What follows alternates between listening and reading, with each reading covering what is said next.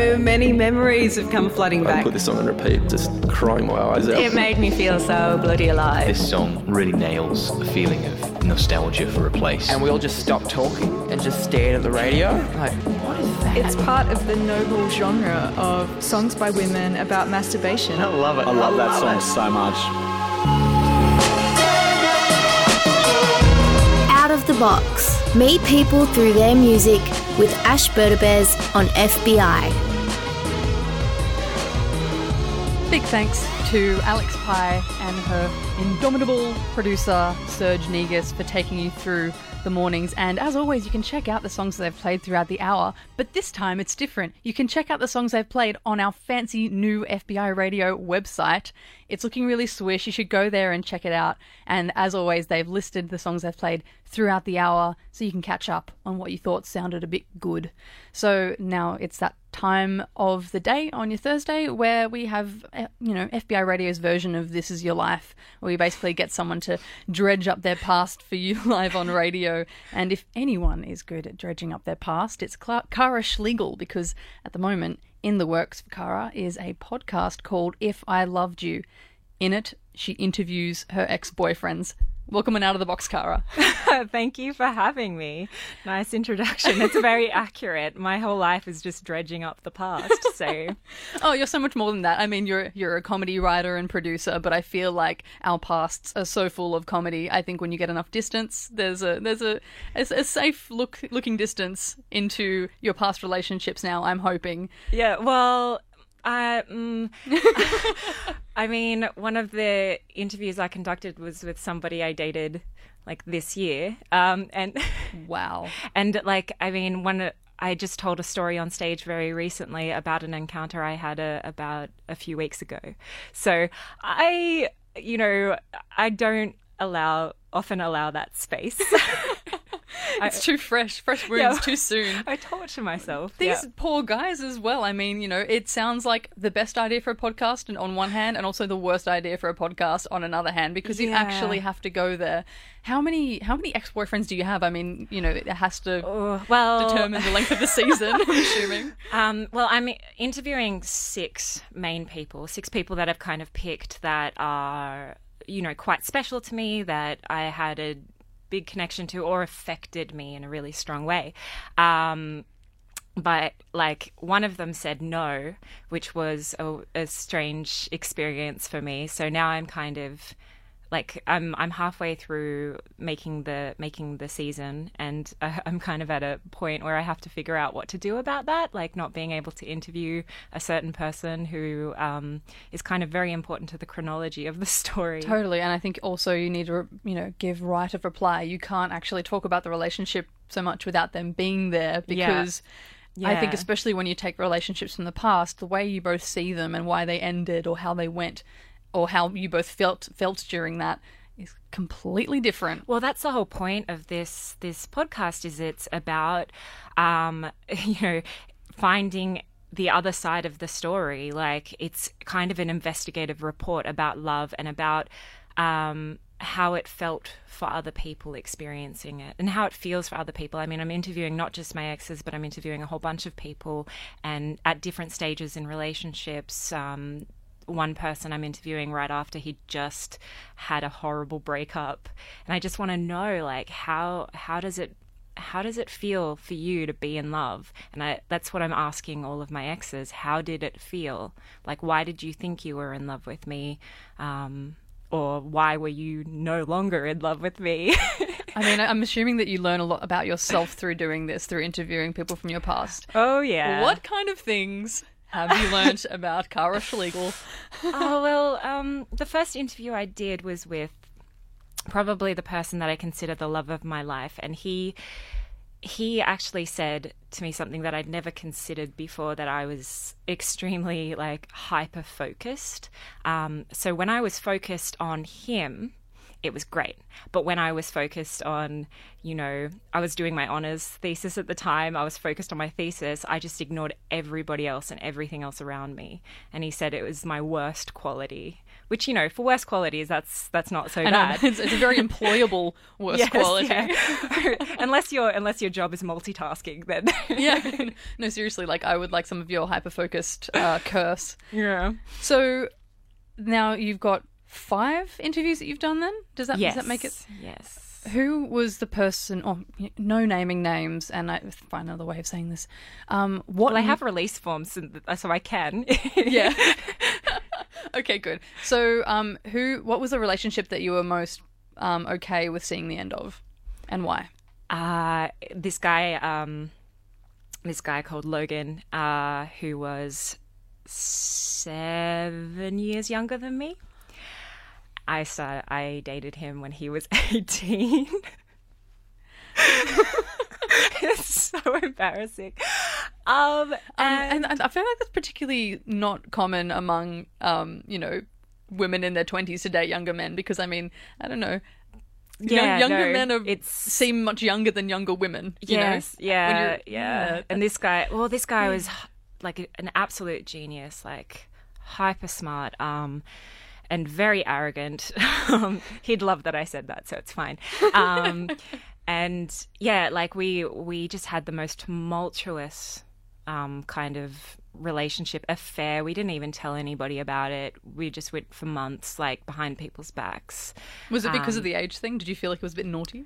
Yeah, I was very embarrassed. I was very, very embarrassed. He wasn't, but I was. It would have been a badge of honour. Yeah. And I also was just very insecure about myself at the time, and very I didn't understand why he would want to be with me. And then, he dumped me, and I went absolutely crazy. I went the craziest I've ever been in my entire life. I went at a friend's house. I screamed at him on his front lawn, at 3 a.m. It was bad. I've never seen myself like that before. I don't even recognize myself now when I look back. But so it was terrible for my mental health, and I was very glad the moment I realized that I was over him and that it was done. When did you realize? Did you can you bring it back to a certain point where you're like, I think I'm okay now? I think it was into my next relationship, when I realized I was in love with this guy that I was with. And I was like, oh, okay, this is what real love feels like, I guess. Before, I was just obsessed. It was just, yeah, all right, that thing. Well, now it's time to take our first song for the show, and it's by some group called Japanese Wallpaper, who I don't know about. Tell us about Japanese Wallpaper. Oh, geez, what do I know about Japanese Wallpaper? They're new. I think it's just one guy. But I saw him play at Splendor, and I heard him on the radio a bunch of times. And my friend Anatole, I think that's how you pronounce his name.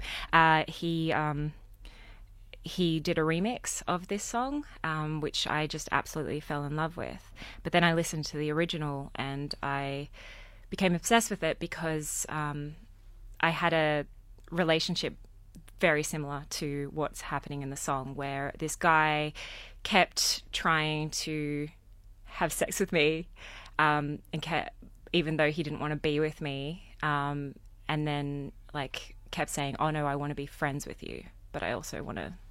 Can I swear? I don't know. Language warning. 3, 2, 1. But I also want to fuck you. Okay, just enough time for mums to get to the dial, hopefully. Yeah. So that's what this song really is about. It's about someone saying, please stop trying to get with me, because it's screwing me up inside. I want to be friends with you, but I can't be your lover and your friend at the same time. It's hard because you kind of want that connection too. Yeah. So it's kind of, you can't reject all of that noise. Yeah, exactly. Oh, dark stuff. On Out of the Box FBI 94.5, Kara Schlegl is my guest today, and here you go, it's Japanese Wallpaper.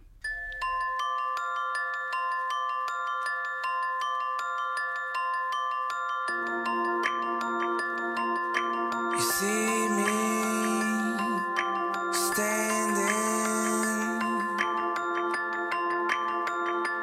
by myself.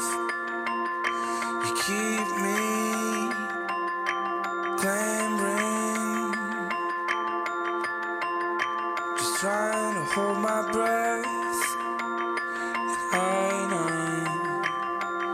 that you're done, 'cause you're gone, my friend.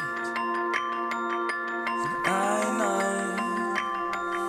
that you're gone.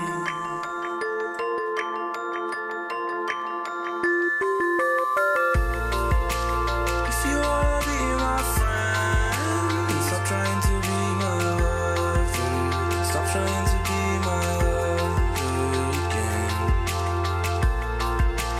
If you wanna be my friend, stop trying to be my lover. Stop trying to be my lover again. If I wasn't even there, how would that make you feel again? To feel again. If you wanna be my friend, you've gotta stop being so damn cold to me. If you wanna be my friend, stop trying to be my lover.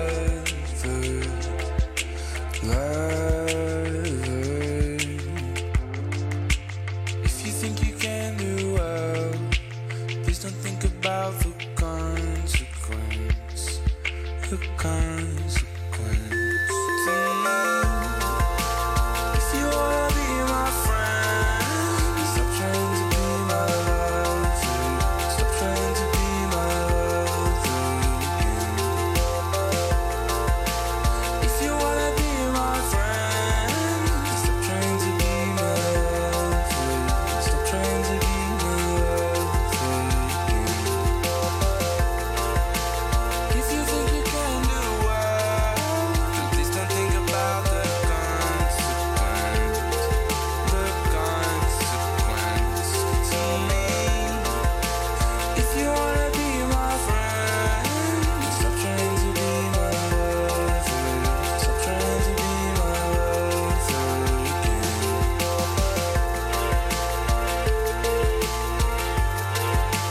If you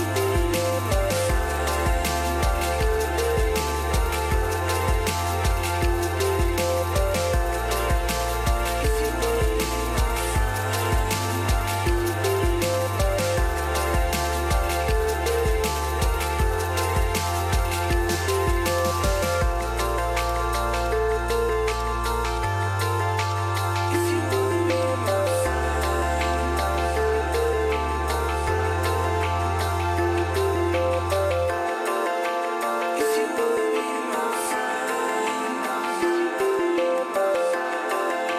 stop trying to be my lover again.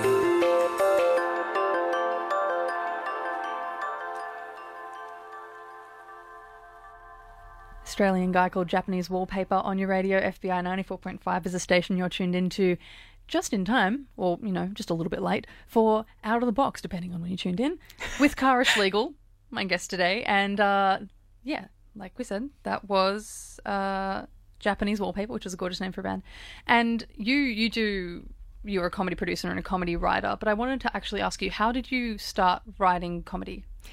Okay, so I met somebody last year called James Colley. He's a satirist. He's one of my closest friends now. We met on Irrational Fear. And I was at a really low point in my life. I was heartbroken, wretched and alone, you know. Everything was going wrong.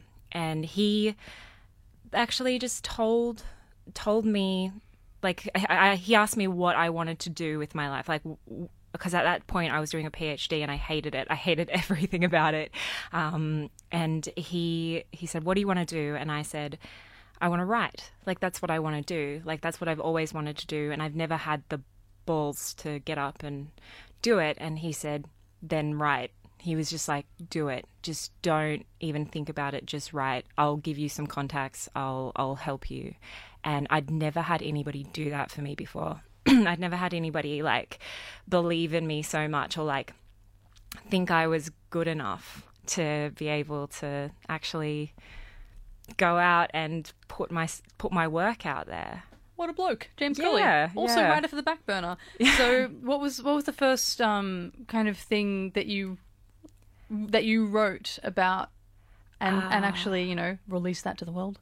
Oh, geez. I wrote a story. I can't remember. I wrote a story. I wrote a story about my childhood, about learning what an orgasm was. And it was like just a sad little short story that I read at Fabulous Monster, which is a story night they have in Sydney at Mr. Falcon's. And could I ask how you did find out what an orgasm was?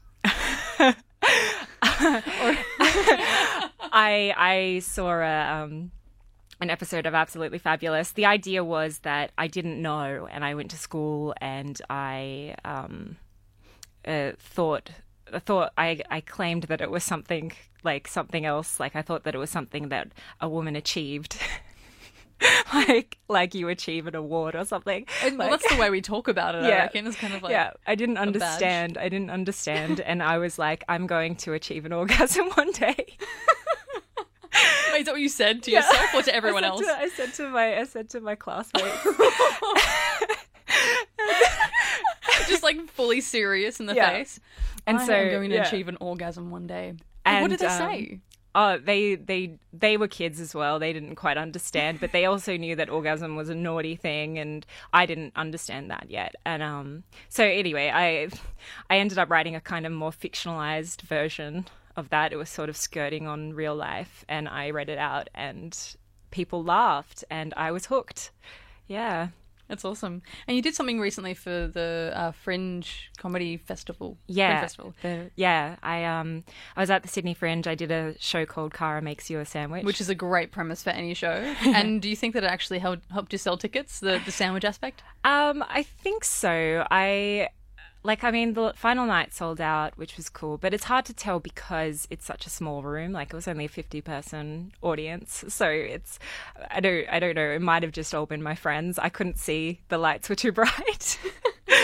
But I think that people were very curious about the sandwich thing, and people seemed to like the sandwiches, so that was good. It was logistically a disaster. I should not have done it. What was on the sandwiches? I like went all out. Like I had like a teriyaki chicken kind of thing, and I had like a ham and cheese and mustard, and so the first night I did like all these kind of elaborate, really gorgeous sandwiches, and the second night I did like Vegemite. What changed? Like I was just so tired. I was so exhausted. I couldn't make them. Like I was just done. I was like, I never want to make a sandwich ever again in my entire life. Like this is over. Oh no. And so how was the sandwich a vehicle for comedy, or did it have absolutely nothing to do with the show? It was sort of an ironic kind of thing where like I was the show was going to be about feminism, and I was going to make the audience sandwiches, and it was sort of like that inherent joke of me being quite servile while lecturing them about feminist stuff.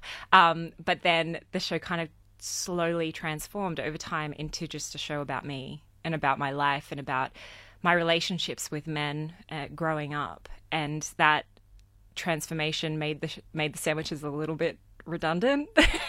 But I had promised sandwiches, so I still had to do it. It was just sort of like, all right, well, I can fit this in somehow. I don't know how, but yeah. So this is why you just don't name your show until the day before. Yeah, and you know what it is. Well, this is why actually comedians, like they told me, like they warned me. They were like, don't. Like give your show a very generic title, because then you can adapt it into anything you want. Yeah. So my next Sydney Comedy Festival show is called That Kind of Girl, because it's like a play on the Lena Dunham Not That Kind of Girl, because I am definitely that kind of girl. Awesome. Well, let's take the track that we had lined up next, which is by Drake. I'm so sorry, listeners. Why are you apologising? I don't know. Big Drake fan. I feel like he's been overplayed recently. I don't know. This is his track with Nicki Minaj. So proud of you. And why did you want to bring this particular track on today? It's dedicated to James because he dedicated it to me a year ago. And you'll listen to the lyrics and it's like an empowerment song. It's like, I'm going to do this. I'm going to get this done. I should be so proud of myself, like for what I've achieved so far and what I'm going to do. So it's, yeah.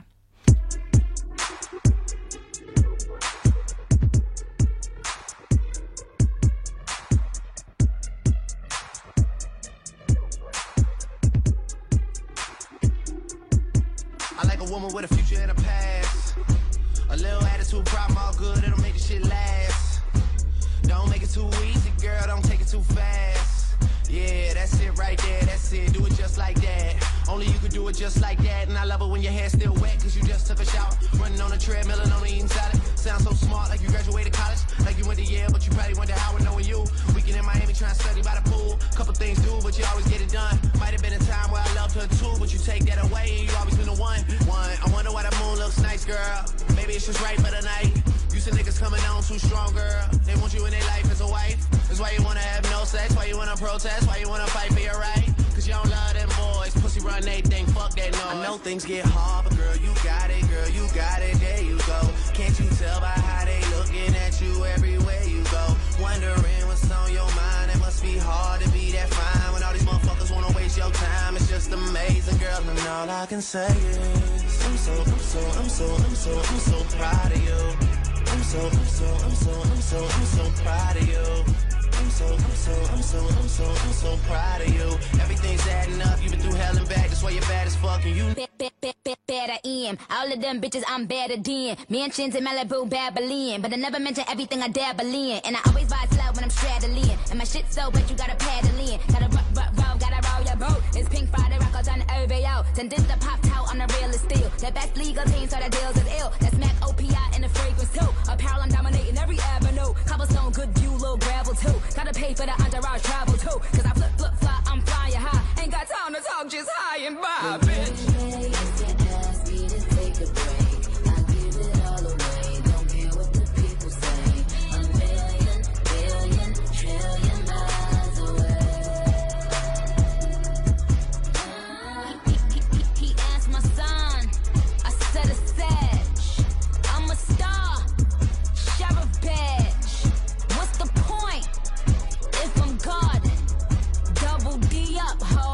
I know things get hard, but girl, you got it, there you go. Can't you tell by how they looking at you everywhere you go? Wondering what's on your mind, it must be hard to be that fine. When all these motherfuckers wanna waste your time, it's just amazing, girl. And all I can say is, I'm so proud of you. I'm so proud of you. I'm so proud of you. Everything's adding up. You've been through hell and back. That's why you're bad as fuck, and you know you are.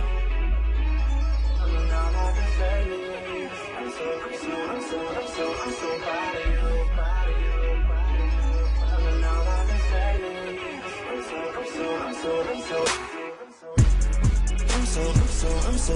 I'm so proud of you. I'm so proud of you. I'm so proud of you. Everything's adding up. You've been through hell and back. That's why you're bad as fuck, and you know you are.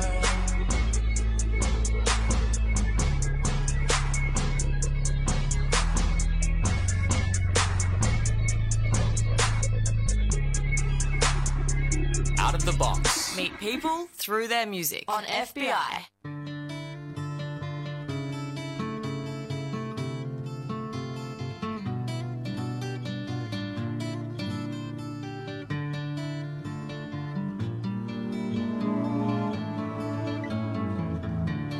When the day is done, down to earth and sinks the sun, along with everything that was lost and won. When the day is done, when the day is done, hope so much your race will be all wrong. Then you find you jumped the gun. have to go back where you began. When the day is done, when the night is cold, some get by, but some get old, just to show life's not made of gold. When the night is cold, when the bird is flown, got no one to call your own, got no place to call your home. When the bird has flown.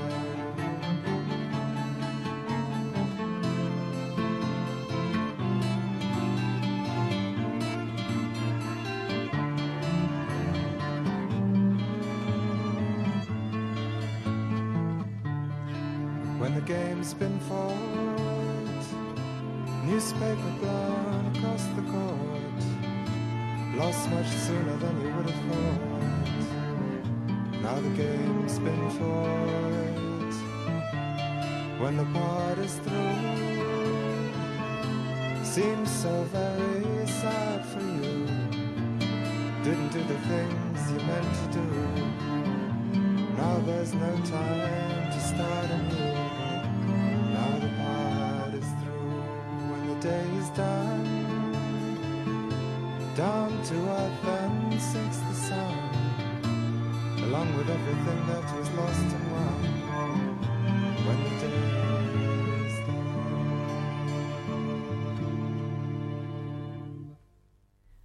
Did you notice the relationship between those last two tracks? You just heard Drake back to back with Nick Drake. Yeah. Courtesy of Cara Schlegl, and I don't think that was something you were planning from the get-go, was it? No, but I thought for a moment you might play Nick Drake instead of Drake accidentally, which would have been quite hilarious. Yeah, I feel like it's actually inspired me to try and make a mashup. I have no musical skills whatsoever, but I feel like if you mashed up So Proud of You with that particular song by Nick Drake. Yeah. just the most miserable song he's written. Yeah. The day is done and I'm so proud of you. Yeah. That's the name of the mashup. So why did you want to bring on a song by Nick Drake? Two reasons. One, my dad. My dad was really like one of the first influences for me on music. He had his own record collection. He was really into the 60s and like super into like the Beatles and the Rolling Stones. And then he just had this random vinyl record, 5 Leaves Left, Nick Drake in his stack. And I pulled it out and just put it on just randomly when I was probably like 8 years old. I was fascinated with his... Really? You could operate a record player when you were I was fascinated. Dad hated when I touched his records, but I would sneak into his room and do it anyway. And like, so I grew up like during that period listening to a lot of Nick Drake, strangely, because I was also like listening to like Spice Girls and deliberately or on accident? Deliberately. Like Spice World was a great album in my formative years. But yeah, so I was listening to Nick Drake a lot, and then I stopped. You know, when you go through that period when you're in your early teens and you're like, I don't want anything to do with what my parents are into. Yeah. That's not cool. And then I met this boy called Billy, who I fell in. He used to wear Jim Morrison t-shirts, and he had like those cut off pants, like things, whatever you call them, you know, the ones that Shorts? went right past no, the ones that went like past your knees. Oh, I see. Yeah, 3/4. Yeah. Oh, those are a thing. Yeah. Oh my God, taking me back. Were they quarter or 3/4? Because that's really enough. No, they were like grey cargo. So he was a cool dude. Yeah, he had a shaved head and he smoked cigarettes and he was just so sexy.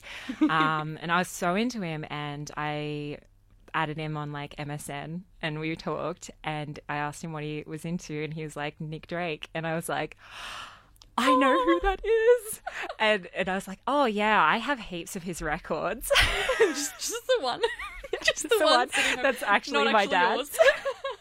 And so I started God. listening to him again, and I got into him all over again, and I It's just such a beautiful song. A beautiful song. Are you remembering that particular MSN conversation because it was so pivotal, or did you actually save it? Because I spent the weekend going through my storage and I found MSN conversations that I actually saved, mostly because they were incredibly traumatizing. And I was like, well, if this person ever wrongs me, I've got this thing that they did on MSN. I think I have like an archive of MSN conversations on my old computer, but no, I didn't. I don't think I ever read over it again. I think it really was like, he was the first guy I was ever like, whoa. Because like, I'd never like had that big crush before. And then I met this guy and I crushed on him for 10 years, like from year 8 until I was in my early 20s. He was such an important part of my life. Have you interviewed him for the podcast that you're coming up with? Yeah. If I Loved You. And that's coming out in December, right? Yes. So people can start. Christmas. Yeah. And how will people be able to find it when it happens? It'll be on iTunes. It'll be on iTunes. Just search If I Loved You. Or you can go to my website, caranation.com. And with Billy, who you were talking to on MSN and loving for many, many years, did he know that you liked him all that time? Yeah, he did and he didn't. Like, I ended up confessing to him over MSN that I was in love with him, which I don't think I actually was. I think I had a really big crush. Yeah. And he was very gracious about the whole experience. But he rejected me pretty hard. He knew because I would send him love letters and stuff. I wrote him poems. I used to follow him around at school. Like, I was kind of hard not to tell. Well into him. So, I mean, based on what you said just now, I get the feeling that as a primary and high school kid, you weren't the most socially apt. Oh, how can you tell? Okay, no. but really, like in concrete terms, let's start in primary school. I mean, what kind of primary school kid were you? Did you have lots of friends and? I was a miserable loner. Like, I didn't have any friends. I think I suffered from terrible anxiety, and that young as well. Yeah. And like, I used to shake and I used to get teased for shaking, and kids didn't want to go near me. And so you just be in a conversation with someone and start shivering? Yeah, like I just, it was part of a physical reaction to my anxiety. I would just start shaking and kids would just be like, what? And like, now looking back, I can't blame them. Like, what are you meant to do in that situation when someone's just shaking like a little chihuahua in front of you? And when no one knows what anxiety is, because to be honest, I'm pretty sure I only found out what anxiety was after high school. So you're in primary school. I only realized what my problem was like later in life. My mum took me to doctors and she put me on special diets and stuff, and no one knew. Doctors didn't know. Doctors didn't know. No, she took me to a psychologist, and the psychologist was like, I don't know. But the thing is, my parents weren't rich. They couldn't take me to like a good one. So they're taking you to just, I can't remember who they took me to, but it was probably someone right out of uni who had no idea what they were doing and didn't specialize in children's psychology. And so it was probably hopeless from the start. Probably wasn't actually a psychologist. It was probably just someone, I mean, like pre-Gumtree and Airtasker, something like that. Yeah. I'm a psychologist. Sure you are. So what suburb did you grow up in? I grew up in southwest Sydney. I grew up in Leppington, which is... Never heard of it.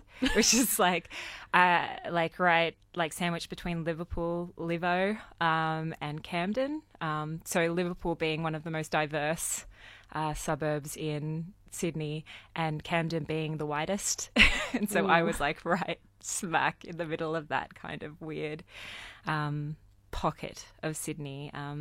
Quite a low socioeconomic area. When I was reading, trying to find some research about you online, I found this thing where you said, like, everyone assumes that I grew up with lots of money when they see me, but I actually grew up in a place that was made out of billboards. Was that true? Yeah, absolutely. Really? Yeah. The place, my parents bought $50,000, a property out in Leppington. 2 doors down from a known murderer. Like, it was just like this ramshackle, cobbled together hut that somebody had built with their bare hands. And it was made of billboards. And I distinctly remember my dad when I was about 9, I think, tearing down the walls with gloved hands, like just pulling them down and just seeing VB billboards. You're kidding. That's amazing. Like, and I hate VB now, and I'm wondering if it's like psychological connection or something. But yeah, like, I mean, I never thought I was poor. I never felt poor, but like, obviously, it's all relative when you're that age, especially. But obviously, like, you know, when you look back and you think about your life, like, I've just realized that I did grow. Like, my parents made a lot of sacrifices and they worked really, really hard. What did your parents do for dollars? Well, my dad was an engineer for Kimberly-Clark, who make toilet paper. And my mum was a teacher, and then she had a horrible accident, and she ended up too disabled to be able to work, unfortunately. So was a teacher before that? Yeah, she was a biology teacher. She taught ESL, and yeah, she was great, and she was very passionate and everything. But now, like, ever since then, she's had to kind of sit at home, and it really, really sucks. It really sucked. When did that change? Were you alive when that happened? Yeah. She actually had 2 accidents. She had one before I was born, and then she had another one. And the other one that put her out of work was when I was 7. And that changed our entire family dynamic. It changed our financial situation. It changed everything. And my dad went from potentially being able to make, you know, more money and work longer hours to having to cut back so that he could look after mum and us kids and stuff. And like, everything changed. So it was a big, big moment. The song that I connect with that is Annie DeFranco's Both Hands, because my mum used to play guitar and she used to sing to me when I was younger, a lot younger, and she was obsessed with like Annie DeFranco. She was obsessed with any singer-songwriter like who held a guitar and just sung. She loved Eric Clapton, for example, and Simon and Garfunkel and stuff like that. And when she had her accident, she couldn't do that anymore. So yeah, it's a little bit. This is Annie DeFranco on Out of the Box. This song's called Both Hands. My guest today is Cara Schlegl. My name's Ash Bertabez. Here you go, it's Annie DeFranco.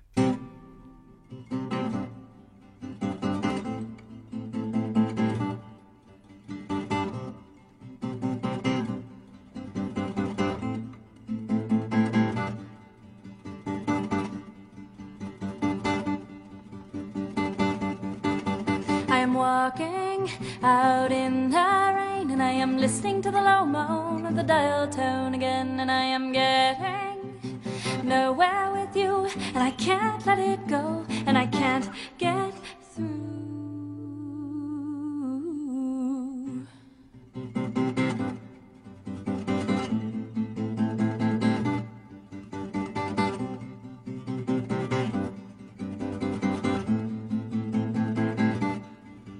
And the old woman behind the pink curtains and the closed door on the first floor, she's listening through the air shaft to see how long a swan song can last. And both hands, now use both hands. Oh no, don't close your eyes. I am writing graffiti on your body. I am drawing the story of how hard we tried.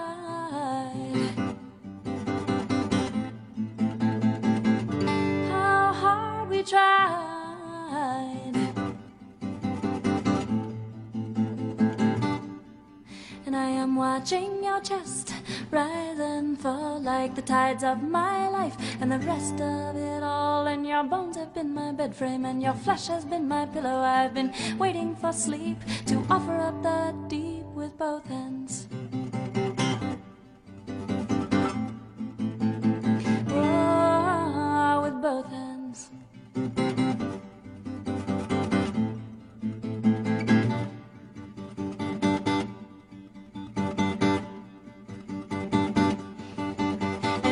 each other's shadow, we grew less and less tall, and eventually our theories couldn't explain it all. And I'm recording our history now on the bedroom wall, and when we leave the landlord will come and paint over it all. And I'm walking out in the rain, and I am listening to the low moan of the dial tone again, and I am getting nowhere with you, and I can't let it go, and I can't get through.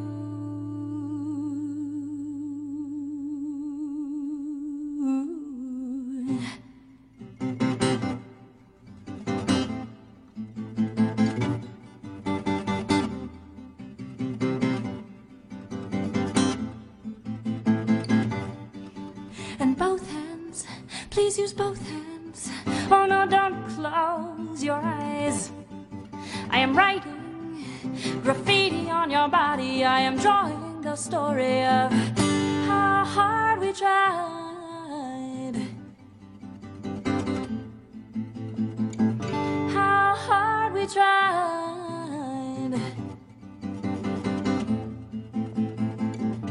How hard we tried.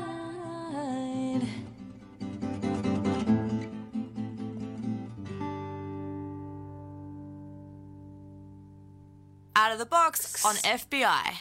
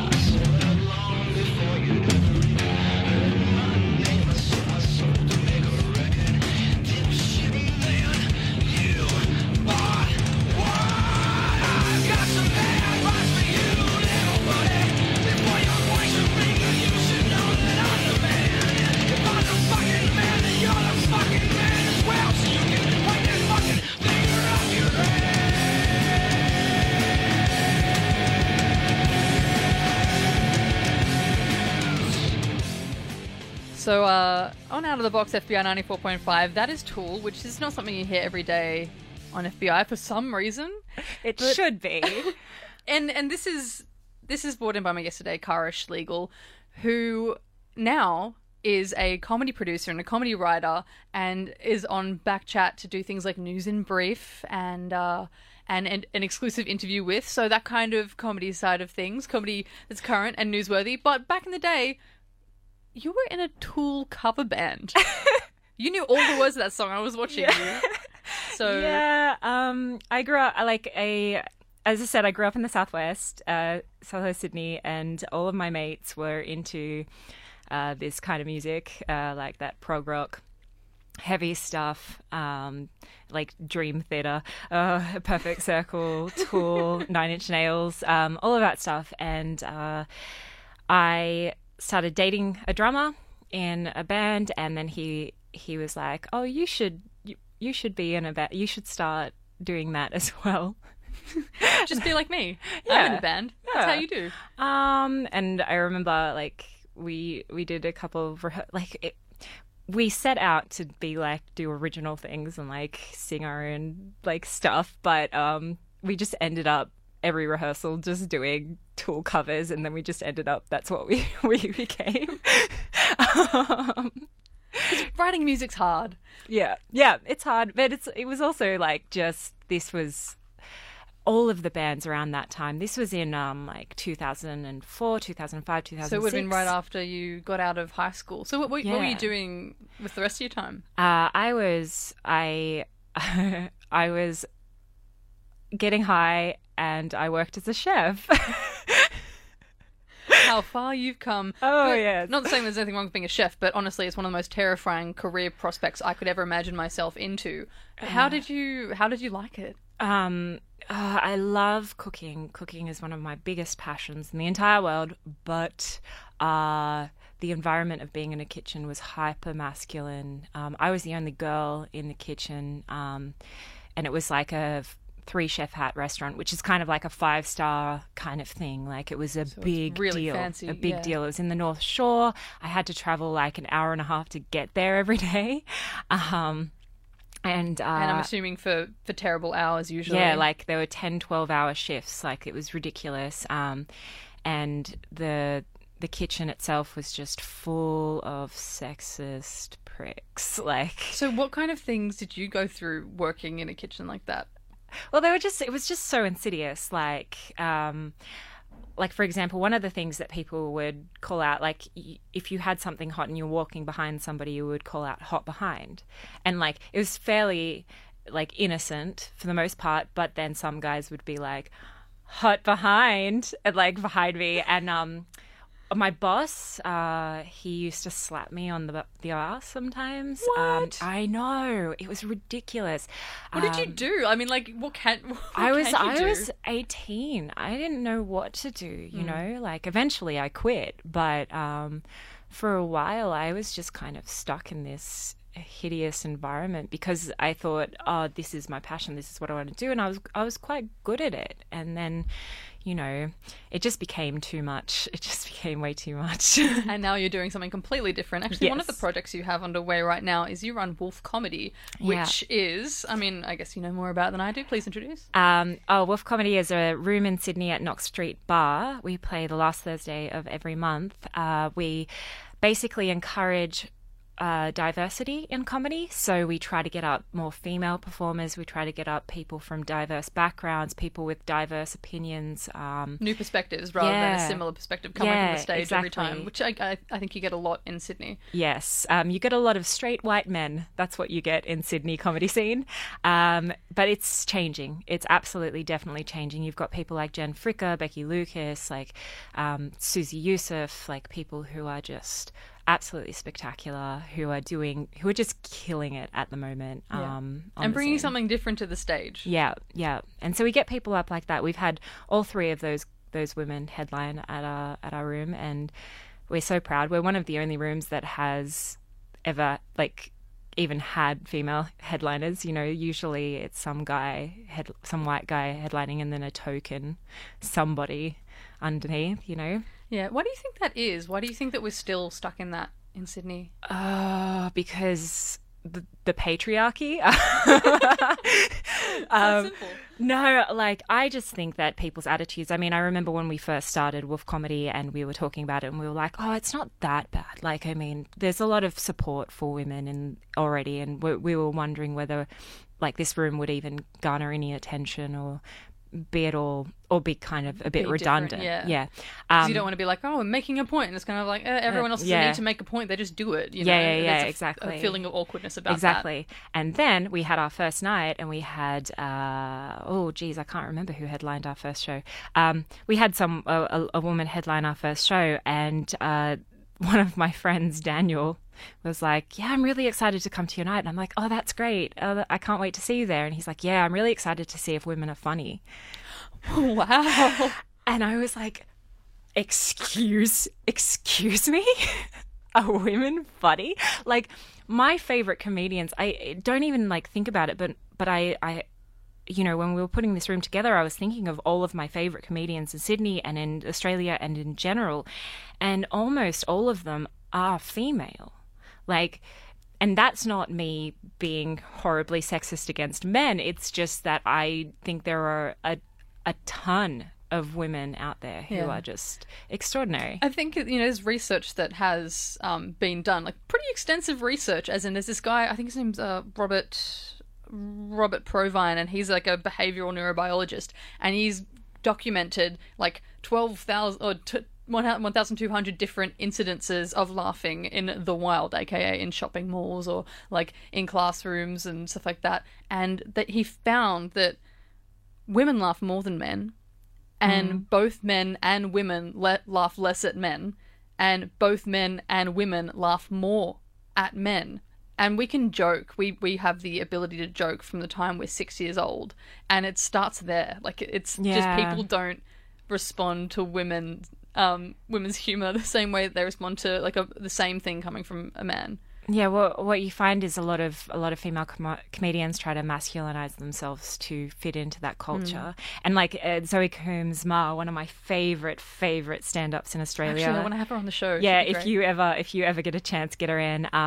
She did Dave, which is a show where she performs as a white straight man, in like the most cliched and hideous ways you can possibly imagine.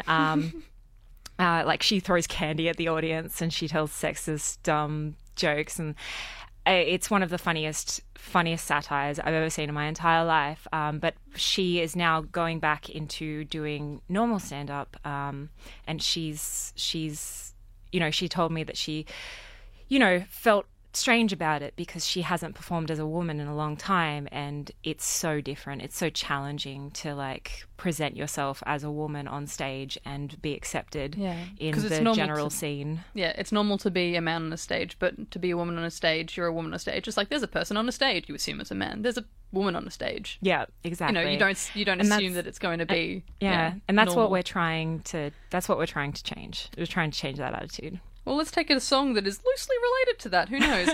It's called Loser. And that's not why it's related. So Garfunkel and Oates, what's this song about for you? Well, Garfunkel and Oates are a duet from America. They're the two female comedians who struggled throughout their career to get recognised, and are now just starting to really hit the scene really hard. But they're two of my favourite comedy performers. They're hilarious, and the song is about trying really hard and not being afraid of failing, which I relate to quite a lot. Cara Schlegl on Out of the Box today. My name's Ash Bertabears. Here you go. It's Garfunkel and Oates. You didn't do it, didn't reach your goal. Your heart is broken, you're an asshole. In the end, you didn't have what it takes. So here's to you and your huge mistakes. You're humiliated, hollowed out, and exhausted. You were in the ring fighting the fight, and you lost it. This isn't your time, this wasn't for you. At least you did everything you could do. You're a loser but a dreamer. You're tired but you're strong. You're going on no evidence. You don't listen to common sense. You went all in. And you were wrong. You are such a loser. Good for you. It's something that a lot of people can't do. Trying is hard. That's why people don't do it. Losing is hard. They can't make it through it. But not you. You are such a loser. You are such a loser. Here's to you. 'Cause you deserve a cheering section too. Throw your heart at it, so what if you break it? You know now that you're strong enough to take it. Don't let it break you, don't let him break you. Fake it, keep going till you have a breakthrough. Icarus is bullshit, that's why it's called mythology. People can't stand genius without an apology. Forget that, forget them, go get what you wanna get. Let them stay home and comment on the internet. You're a loser but a dreamer. You're tired but you're strong. You're going on no evidence. You don't listen to common sense. You went all in. And you were wrong. You are such a loser. Good for you. It's something that a lot of people can't do. Trying is hard. That's why people don't do it. Losing is hard. They can't make it through it. But not you. You are such a loser. You are such a loser. here's to you, 'cause you deserve a cheering section too. You can only fall that far, 'cause you set yourself up so high. Who really cares that this time it didn't fly? At least you tried, at least you tried. At least you're not that guy watching from the side who thinks he's doing better 'cause he wasn't defeated, when he's just a non-entity who never competed. You're the one who's out there reaching for something greater, and you know it's better to be a loser than a spectator. And you are such a loser. You are such a loser. So here's to you. That is strangely one of the most uplifting songs I've ever heard. Yeah. It's a beautiful, beautiful song. It always makes me feel better when I listen to it. It's okay to lose, you know, that idea. And Yeah. I've been a loser, I think, for most of my life. So, Oh, dear. but in a good way, as the song says, like, In a I character try. building way, yeah. I try really hard. I have always been a try hard, and I'm quite proud of it. I've become quite proud of that. And you'd rather be the person losing than the one watching from the side, being like, glad I'm not a loser, but it's kind of like, you're a non-entity. Yeah. You're And not I- even in this story. And I feel like that relates to, like, not just my career, but also my love life and everything. Like, I always put my whole heart into things. And then, you know, often fail, but It makes you an interesting person, let's be frank. I mean, have you met many people who've never failed in their life and you've just been like, good on you, you're super interesting, let's sit down and do a show with you? I don't really actually think I have many people on this show who don't go through some sort of period of struggle or failure in their life. Yeah. Usually, not because I'm hunting for that, but because those people end up actually being interesting, and by failing and by being able to go through strife, they end up having a stronger character and then reaching for things that they otherwise wouldn't have reached for because they know how to fail. yes, and they know they can do it again. Exactly. All right, well, we have time for one last song. But first, if people want to see you sometime soon performing or doing a reading, where can they see you? I'm going to be at Giant Dwarf's Ghost Stories for their Christmas show, Nightmare Before Christmas, which I think is on the 14th of December. Don't quote me on that. Go to the Giant Dwarf website and you can find it there. Okay, so now our last song is by The Mountain Goats. Did you want to tell the story behind this song for you? This is a song that I listen to at the end of every single year. It's called This Year, and it's pretty much about embracing embracing the notion that things will get better as, like, time goes by. Like that maybe this year was a piece of shit, but next year, oh man, you're gonna grab life by the balls and you're just gonna run. Like, it's sounds painful. It's one of those things. I love it. It warms my heart every time I hear it. It makes me want to get up and dance. So fantastic stuff. Cara, thank you so much for coming on Out of the Box today. Thank you for having me. And if you want to listen back to this show, you can always subscribe to the Out of the Box podcast. We usually try to get them up within a few hours of the show. Sometimes it takes us about a week, but subscribe and it'll pop into your podcasting app, whichever one you choose to listen to. Here it is. It is The Mountain Goats with This Year. Thanks so much, Cara.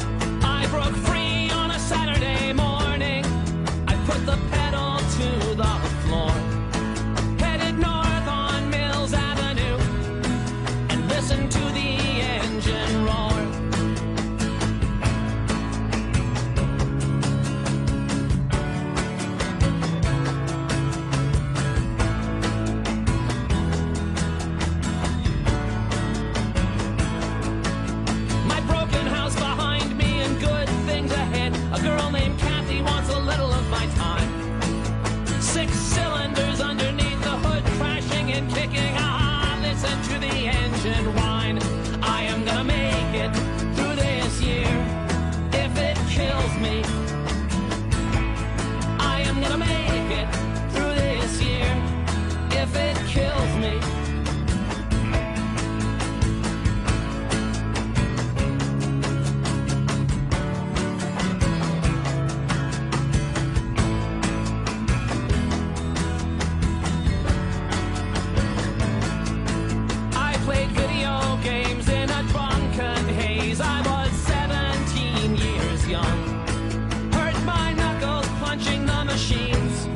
The taste of Scotch rich on my tongue.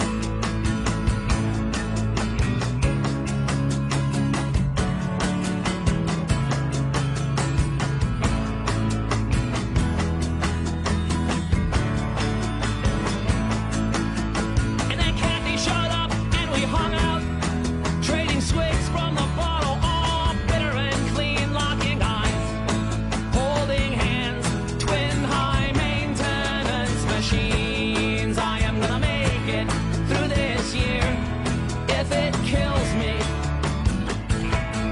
I am gonna make it through this year if it kills me. I drove home in the California dusk.